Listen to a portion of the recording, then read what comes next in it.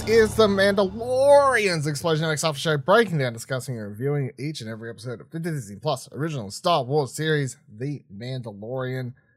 My name's John Blight. Joining me for the first time in 3 years, Ashley Hobley. Hey Dylan, excited to be here. Has it really been 3 years? Season 2 was 2020, so yeah. Was it? Yep. That doesn't sound right. Yeah, it ended in December 2020, I'm telling you. And then we had the Book of Boba Fett, and then, you know, that was basically season 2.5, and you're going to tell me, you're going to turn around in a second and be like, holy shit, you were right. Watch, everyone listen to his reaction. What are you going to say, Ash? Ready? Google it. Hit the enter. What's Google say? Holy shit, you were right. Yeah, it's been a while. I mean, it's 2.5 years, but yeah. Yeah, look, 2.5. You want to get semantics, yeah. But if you go off the year, if you get the months, it's 3. Right? Listen, Dylan, time is just like completely shot for me. Because apparently the first 2 seasons take place over several years. Yep. So, and there's been like several years since we've last seen them. Yep. That have taken place. Even before the Book of Boba Fett, apparently between Mandalorian Season 2 and the Book of Boba Fett was 2 years. And now I don't understand time This anymore. interview with Jon Favreau that dropped just prior to the episode premiering did my head in.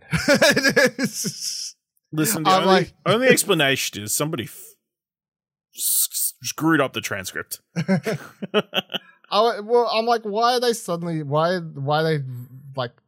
Is there a reason? Is there like a story reason they suddenly need this to be years? So later? Navarro, it makes sense. Navarro is a giant city now.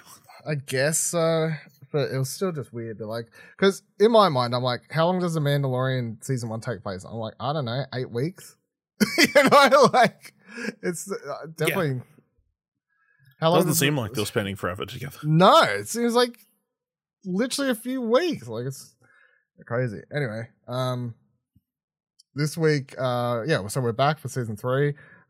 If you start this episode and you're confused, don't worry. You had to watch the Book of Boba Fett.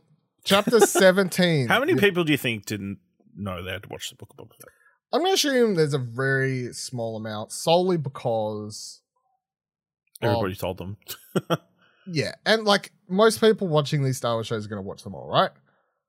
Well, at least the live action ones. They assume so, yeah. Yeah, I assume that. Really, during the recap, there should have been like a thing saying, "Stop! You need to watch the Book of Boba Fett." Yeah, you should have read their Disney Plus watch history if they haven't watched the Book of Boba Fett. That'd be funny. Actually, I didn't watch the previously on. Loaded. Did it recap that stuff from the Book of Boba Fett? Do you know what it opened with? Well, it opened the IG-11 thing. I saw that. And I saw that and clicked skip straight. It did not show anything from Book of Boba Fett. So it just showed you IG-11. No, it did. It showed his conversation with the armorer in the underground under the space station where they were at for some reason. Yeah. It doesn't explain like why Grogu's back. No, there was no Luke Skywalker or anything. You know the other wild thing from that Jon Favreau interview? He's like, oh yeah, Grogu was with Luke for 2 years. Yeah. That's what I'm saying. There's 2 years between the end of Mandalorian and the Book of Boba Fett. Yep. So as many people have been pointing out, what the hell were Boba Fett and Fennec doing for 2 years? I don't know. I hate. It's just still in my head.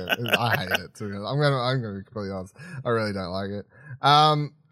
This episode, chapter 17, the Apostate, directed by Rick Famuyiwa. Is that how? I can't remember how we say it.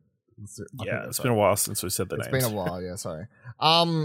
Who's I believe now like an executive producer, and that's why he's directing like. He should be. I think he's directing the finale as well. So I think he's like a full on board executive producer for season 3. Written by Jon Favreau.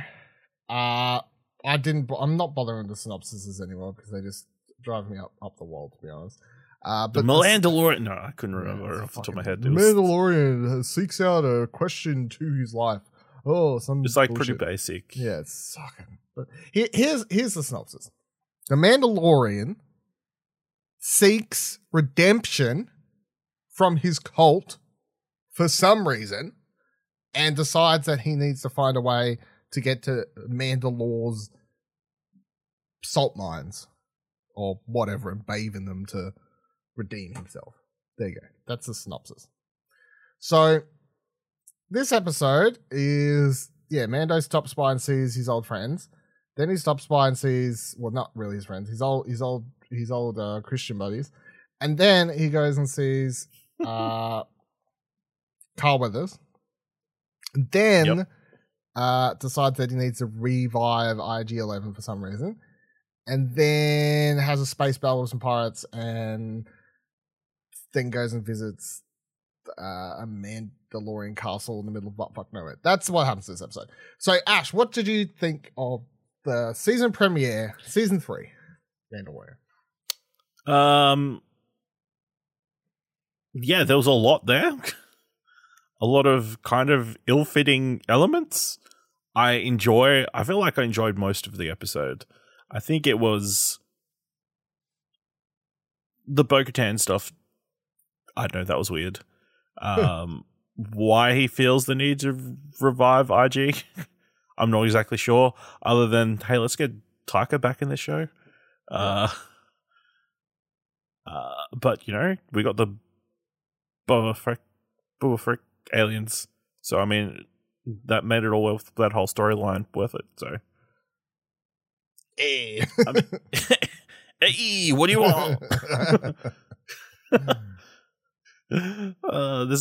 Come on, how comedic is it when they tell the Mando exactly what they want and Carl Weathers feels he needs to translate.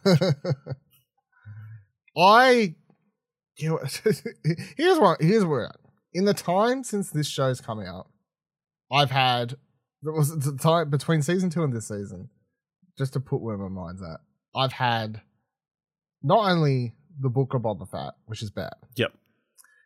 To put arguably the worst Star Wars Disney Plus series. We've also had stuff like Obi-Wan, which is somewhere in the middle, I guess. Yeah. But we've also had Andor, which is the best. So Explosion Network's best TV show of 2022. Yeah. My tastemakers, my caliber, Ash, is a little bit more refined for what I want out of a Star Wars Disney Plus series, I feel. And this is, I'm slowly and more realizing that the way Jon Favreau writes these things is they're just written like comic books. I feel like you could almost just like, you can almost pitch them panel by panel. Like the dialogue even matches that of a comic book quite often because it's more snappy, sharp. Like, it doesn't really make sense, but if you was reading it in a comic book, it would make, it'd be enough. It'd be enough. It would make more sense. And the way everything unfolds. You have the captions that will explain what's happening. Yeah. So that's what I was thinking this episode. I was like, this very, very comic booky the way everything sort of plays out. But I enjoyed having Grogu and Mando back together because there is like that adorable nature, of course, of Grogu. That's inescapable, of course. In all aspects, him cuddling up to Din, to Mando on the ship. Mando when he's in the ship through his tunnel, I guess. Through his tunnel, yeah. I don't know how that works out, but to him attacking, trying to hug, kill Babu Frick's cousin or whatever. It's funny because he's bigger than them and he's been littler than everybody. He's like, sorry, as a kid. He's like 100 and something years old.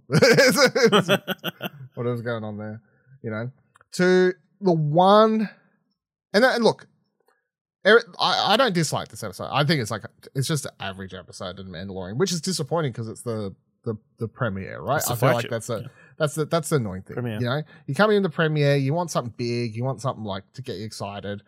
I'm just like, yeah, it's fine. Like, it's fine. There is one moment amongst everything here that gave me like some sense of joy. Do you want to try and guess what it is? Was it the opening? Oh no, was it the space whales? Correct. In hyperspace? It was the Purgils in hyperspace, space whales. Yeah. How cool! You know what was happening? Do you know why I was looking at the space whales? Because Because Ezra's there. He can sense the Force.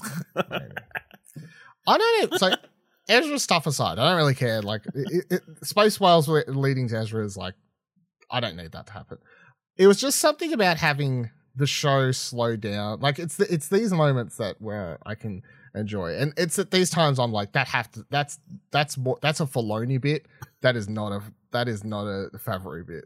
You know what I mean? Like, it's Grogu connecting with the Force during deep hyperspace and being able to see the Purgils, however you say them, the space whales, which are something from Star Wars Rebels, these hyperspace traveling beings that are like very interconnected to the Force, and the way just a moment of Grogu staring out at them and very obviously connected to them and feeling one with the Force with them, that's the shit. That's what I want. Now, do I need and then after that we get to I'll say some of the things. The pirate stuff was fun too. I like the design of the captain. The Moss face dude? Moss face dude? He was cool design and all that. Like, I got nothing too bad going on there, but like, that was fun enough and whatever. Like, nice to see some. But the whole bringing IG-11 back, I was like, why? Like, why? Didn't he interact with any droids after that? He was cool with? I'm pretty sure he would have. Also, he's like, this is the only droid I'm cool with. The one that was originally trying to kill Grogu. Yep. And the one that you miraculously bring back to life and then proceeds to try and kill Grogu. Yeah, again. So I'm just like, yeah, I kind of, are we just bringing it back to have Taika back? Like, is it just like a fun little, is that fun? I think it's weird that they've got him immortalized as a statue. Yeah, it is a bit weird. Yeah. It's also surprising there's that much of him left, because I'm pretty sure the bomb was pretty prominent in his chest. Yeah. In my mind, all of him would be blown up. Yeah. No, apparently only like 20% of him got blown up. The rest survived. It's all good. Yeah, great. It's all good. But yeah, Mando's whole thing of like, I need to go to Mandalore and I need a droid to help me. So I'm going to need a droid that I can trust. So I'm going to go get IG-11 back, a droid that I'm not even sure survived at all, but I'm going to travel all the way to this planet and presume that there's parts of him there that I can revive. I'm just like, this. The more you think about it, the more you're like, this doesn't kind of weird. Sense. It doesn't really make any sense at all. Like, in what part of his whole plan does he go, well, yeah, there's definitely going to be enough of him surviving from that fucking massive bomb. like it doesn't make any sense at all. It's lucky they kept him and, didn't throw him out, That's sort of annoying me. So, Purgil's highlighted episode, worst part of the episode, this whole IG-11 nonsense. So that's where I sort of place the things. Seeing Grief Karga as the High Marshal was fun. Getting his little Marshal. Yeah, getting to see these little robots carry around his cape the entire time. I thought was quite cool. Funny. Yeah. I thought that was a cool little detail. Seeing that he can still shoot was fun, He wins a draw. Yeah. I enjoy him trying to recruit the Mando to be the new show. The Marshal. I like where they're like, yeah, and he's like, what happened to Marshal June? And they're like, oh, Marshal June just got a long lost family member. Got recruited. She got killed on her way to a long lost planet and something. Oh, forget about her. Yeah. Yeah. What happened to Giddies? Yeah. Oh, something. Forget about him too. It's fine. Those people are gone. By the way, it's been like 2 years. It's been 2 years. Who knows where they are now? And him trying to like sell him land, like he's trying to sell him a timeshare or something. Yeah. Like, listen, if you invest now, and you get this seaside like section, could be worth millions. Live off the land forever. Yeah. It's funny because when he gets there, he's trying to like basically be like, become a farmer, and then 10 minutes later, he's like, become a policeman. Just trying to figure out how to keep him around. Yeah.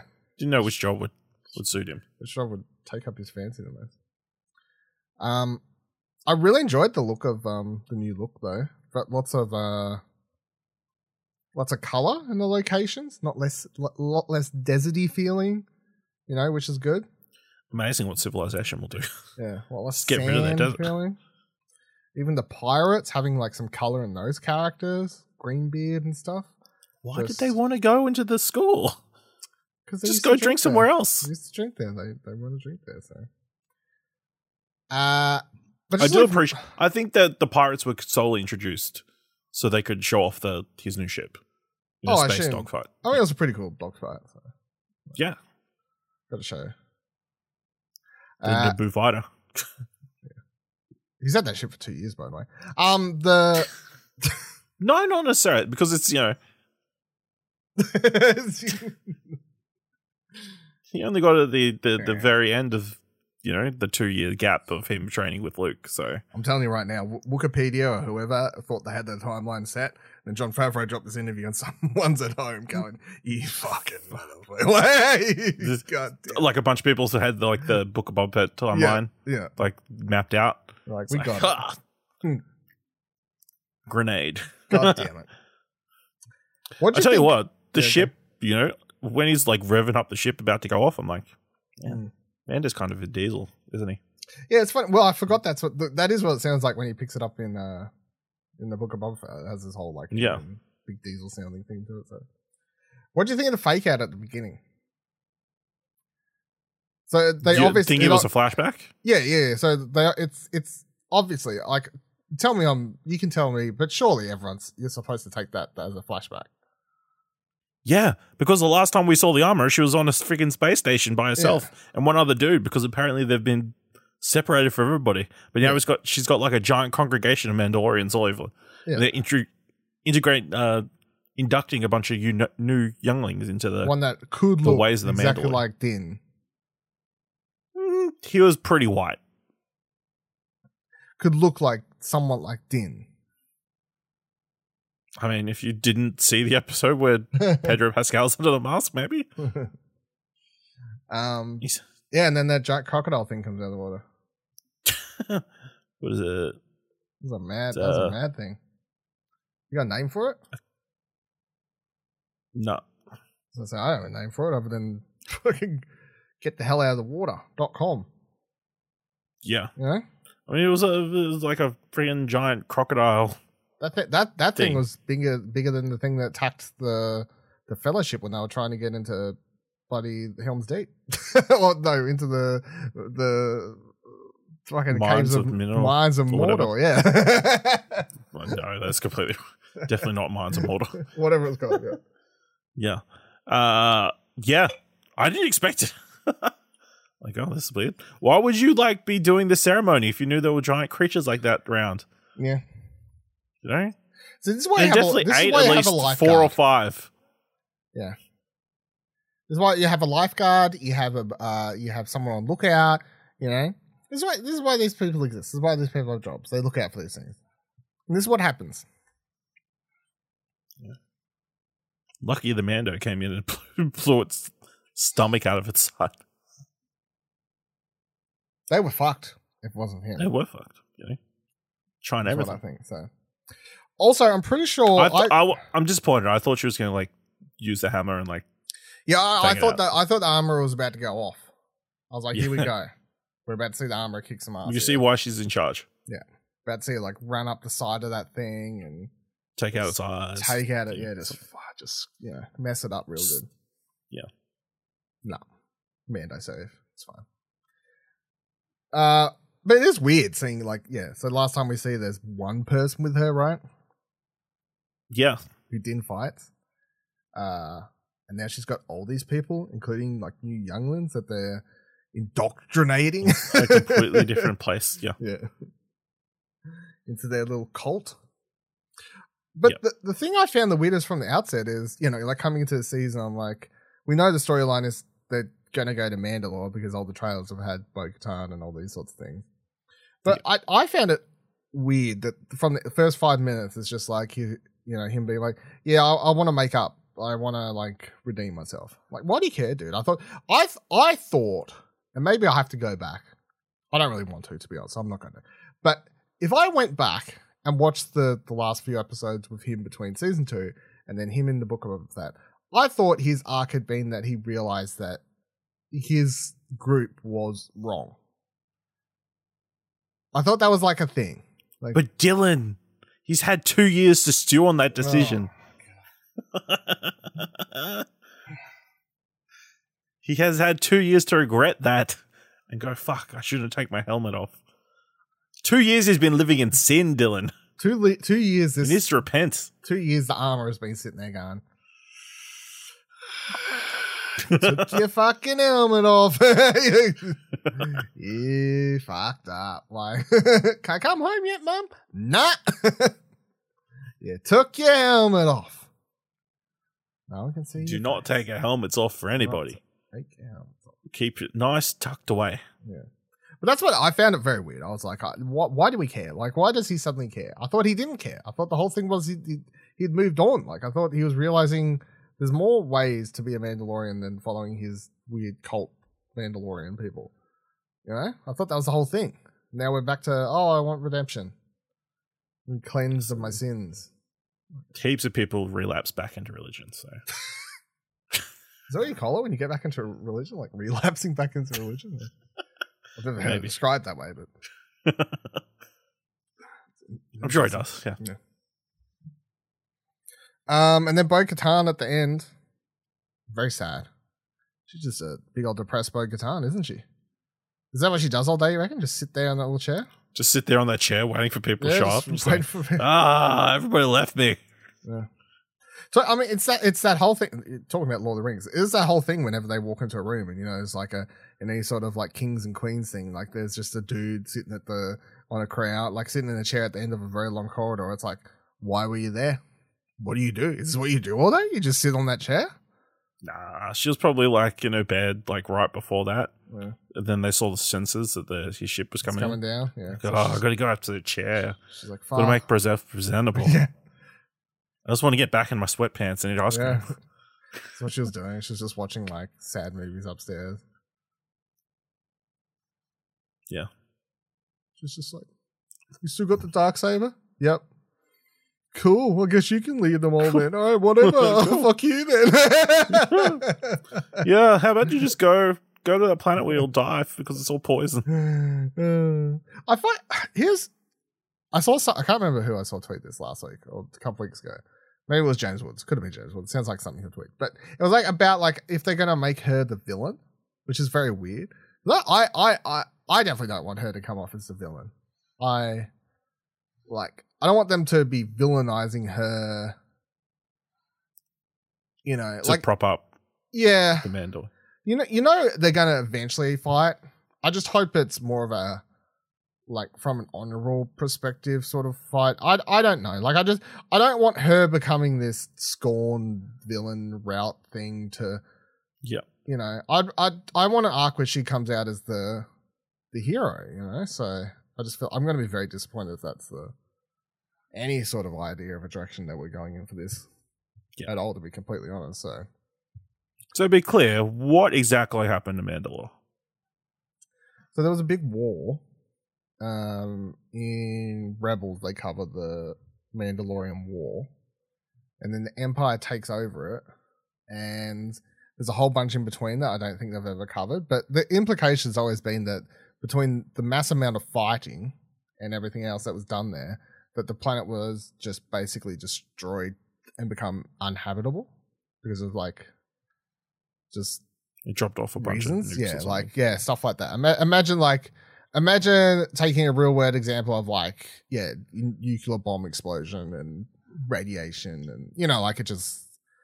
Whole planet's Chernobyl. Basically, I guess.